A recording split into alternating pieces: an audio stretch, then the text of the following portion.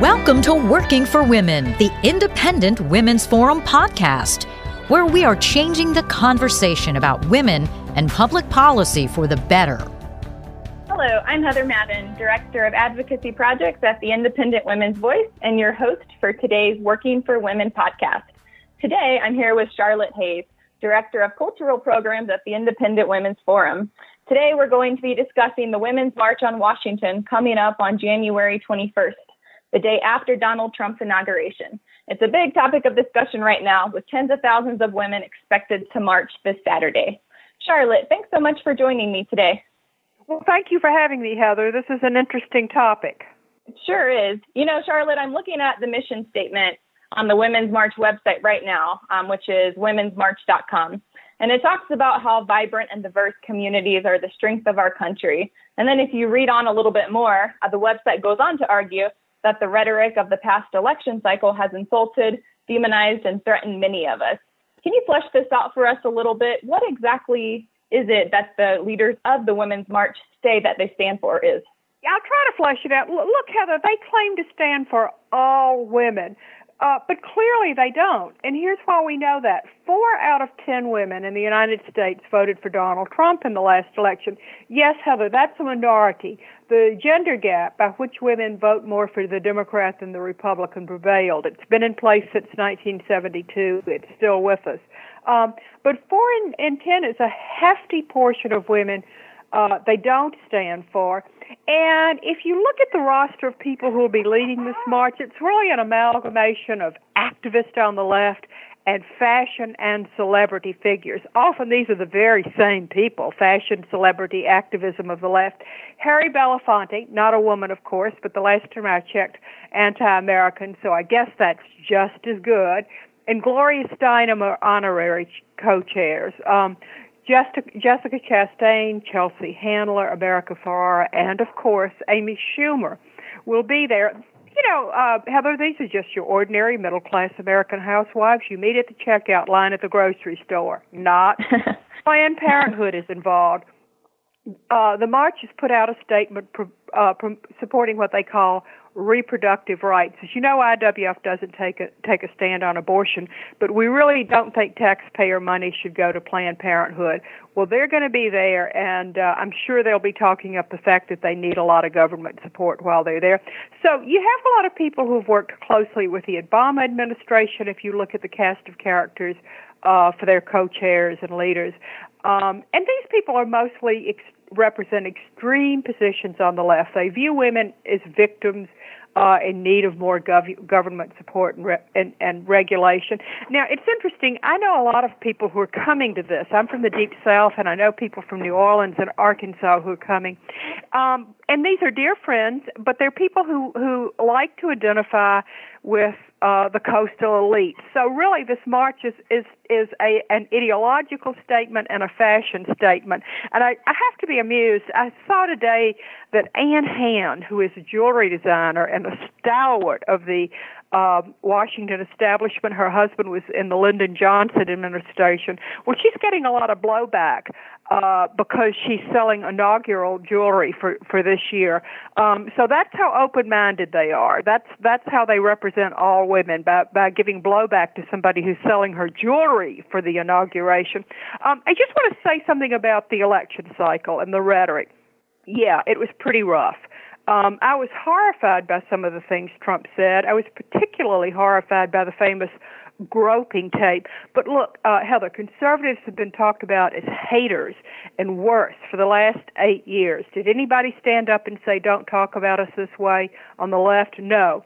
And in a way, I have to wonder if Trump wasn't the only Republican who could have won. John McCain and Mitt Romney ran gentlemanly campaigns against Obama. They lost. Trump's rhetoric wasn't any harsher than the left's rhetoric, and it might have been necessary to win. And was he really nasty than we've been treated, nastier than liberals have treated us the last 8 years? I don't think so. So buck up. Prepare for the tweets, lefties. Oh, sure. And, I think that there were, many women, myself included, that, of course, didn't approve of every comment that Donald Trump made about women. But, so many of these women were also concerned about the direction that our country was heading. Getting back to what the march claims to stand for versus what it actually represents, what's interesting is that the activity on the Women's March Facebook page clearly contradicts their own mission statement that's on their website. White women, for example, have been told that they need to talk less and listen more and to check their privilege if they're going to march. Is the march really a place for all women, Charlotte? And if not, then who is welcome to attend? This is not a place for all women. Conservative women are always wanting to have a discussion with our counterparts on the left. This is a really good impulse on our part. We're likely to try to get them to be on our panels and to come to our events. We often ask women from the left to speak at IWF events. We've had Kim Gandy, who was the former president of NOW. But this march is not a dialogue. It's a monologue. Yeah, it uses terms such as white privilege, which comes from sort of the left-wing academia of today. So let me answer your question with a few questions of my own. What do you think would happen if a pro-Trump woman showed up and wanted to dialogue with these marchers? Okay. What if a pro-life woman asked Planned Parenthood women to come and engage in a serious discussion during the march? Oh, and do you think Kellyanne Conroy would be welcome at this march? And I just want to go back and talk about something you just mentioned, Heather, because it's really important. And that's some of the things Donald Trump said about women. I really was horrified and appalled. But you know what? The left, the entertainment media complex, and the rap establishment engage in just terrible, vulgar statements about women, and somehow that's okay, and Trump's statements were not. I'm not condoning any anti-women statements from anybody. I'm just saying that it's not something that we should overlook on the left. They make terrible statements about women and very sexualized lyrics to a lot of music.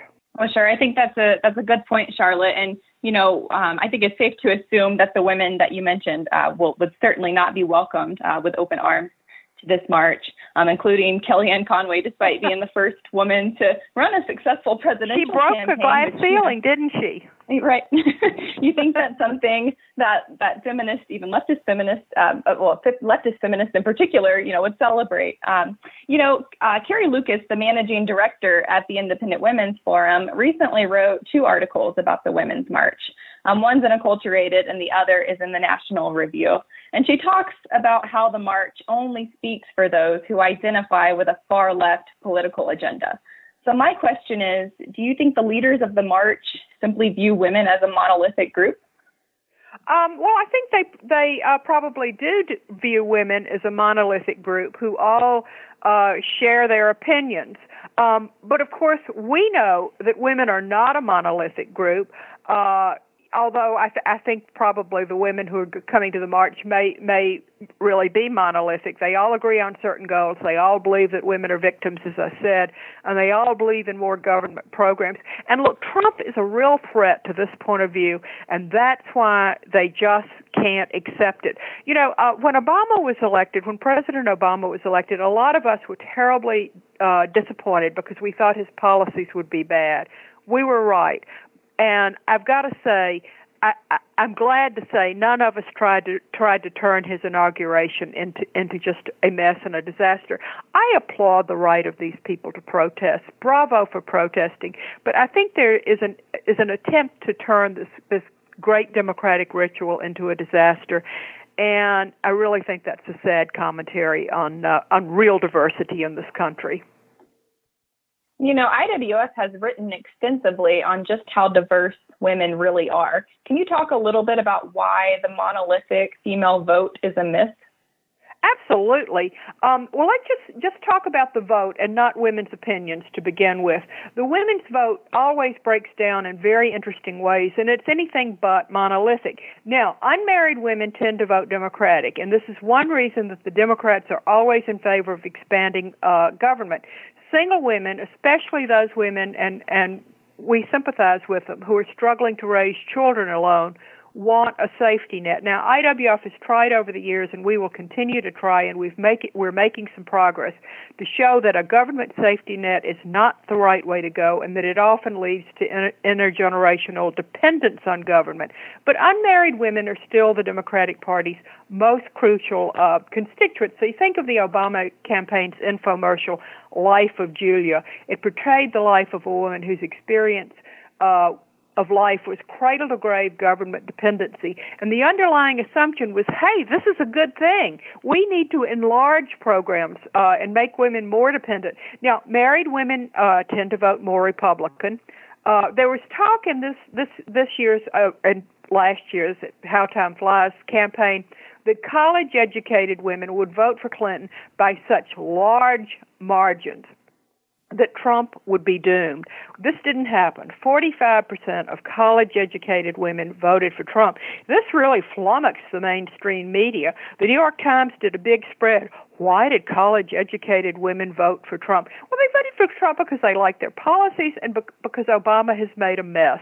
The Times just couldn't fathom this, though. It was a mystery to them. They sent reporters out to interview women, and they still didn't quite figure it out. So, but no, it's not a monolith.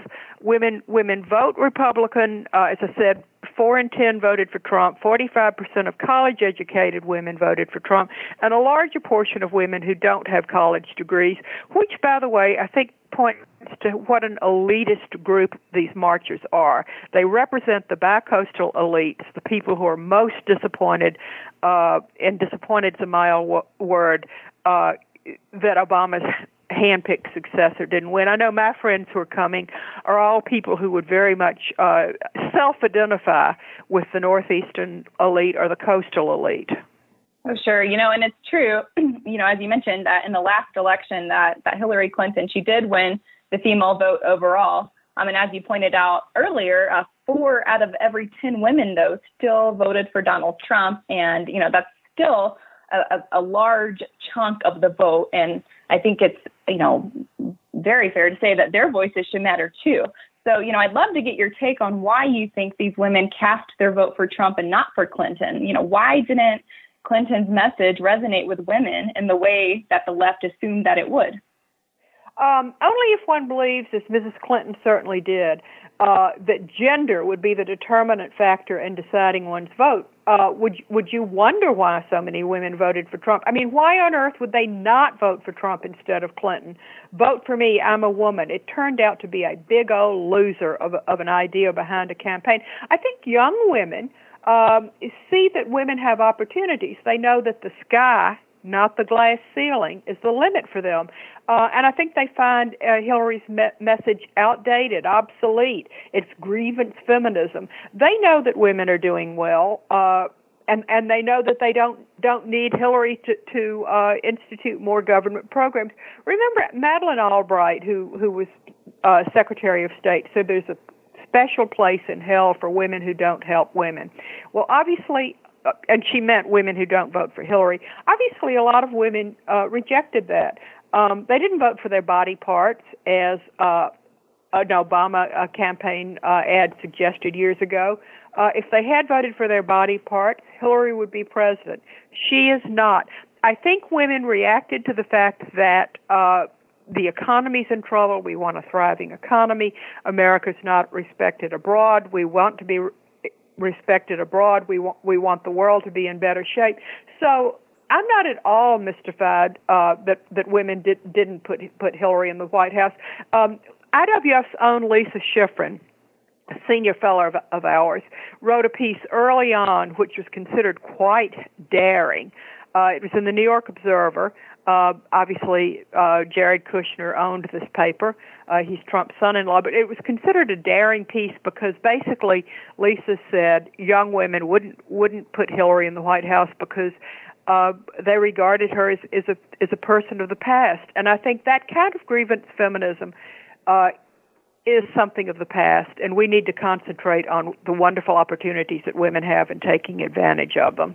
That's really interesting, and going back to Madeleine Albright's comment during the Democratic presidential primary, when she said there's a special place in hell for women who don't help each other. I think that really affirms that, so many on the left really just expected that women would simply vote for Hillary Clinton just because of the fact that she is a woman. And this really fails to take into account how most women really assess the candidates and how they decide, who's ultimately going to get their vote. I think we could probably talk about this all day. Heather, it assumes we were going to vote on our gender. How absurd and how demeaning for us. We vote intellectually, we women. Exactly. It does lead me to another question, Charlotte. It seems to me like the march's leaders and maybe all leftist feminists, for that matter, are so committed to this idea that women should always agree with and adhere to their view of the world, that when they do encounter women with different perspectives and different political ideologies, then their answer is to simply reject them. Do you think it's wise for these groups to just dismiss those who disagree with them? And do you think that mainstream women, the ones that you see in the grocery store, for example, that you talked about earlier, do you think they're going to be eager to join this movement on Saturday? Or do you think this whole event is likely to turn them off? Well, obviously, it's never wise to reject off the bat people who disagree with you, and I think these people do that. Look, I think this march, and I certainly want to stress that I support the right to hold this march, but I think the march itself is just part of the left's emotional meltdown, really, over losing the presidency. Marches are sometimes extremely successful in turning public opinion, and sometimes not. The anti-Vietnam marches, for example, were profoundly successful. They really forced America to pull out of Vietnam and lose the war. On the other hand, some movements that take to the streets turn people off. I'm thinking really of Occupy Wall Street and Black Lives Matter, beloved of Democrats. These movements, I think, sent a lot of ordinary voters to Donald Trump. I will say I don't expect the march. I don't by any means expect the march to be is violent or as hostile as Occupy and Black Lives Matter, but I do expect them to be smug and intellectually monolithic. So I think on this one we just have to wait and see. We have to watch how it plays out to determine whether or not it will be successful. Just one more thing, Heather. A lot of these women are really smug. You sort of hinted at that. They never dreamed that other women, intelligent women, could disagree with them. Heather, that's not attractive, and it may not help them. I predict that the marches will be really good for Donald Trump. But that's just a prediction. We need to wait and see.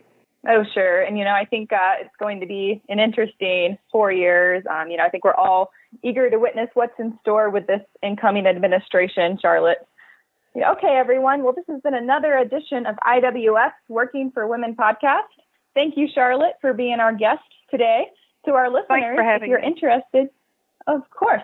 And if you're to our listeners, if you are interested in learning more about the march, then you can find Curious Acculturated and National Review articles on IWS.org. And if the Women's March on Washington doesn't speak for you, I'd highly encourage you to go and check out the website for IWS sister organization, Independent Women's Voice, by visiting IWVoice.org and check out our petition there to show that you stand for all women. Thanks so much for tuning in, everyone. If you enjoyed listening to this podcast, please give it a thumbs up, share it on social media, or stop by IWF.org for similar content.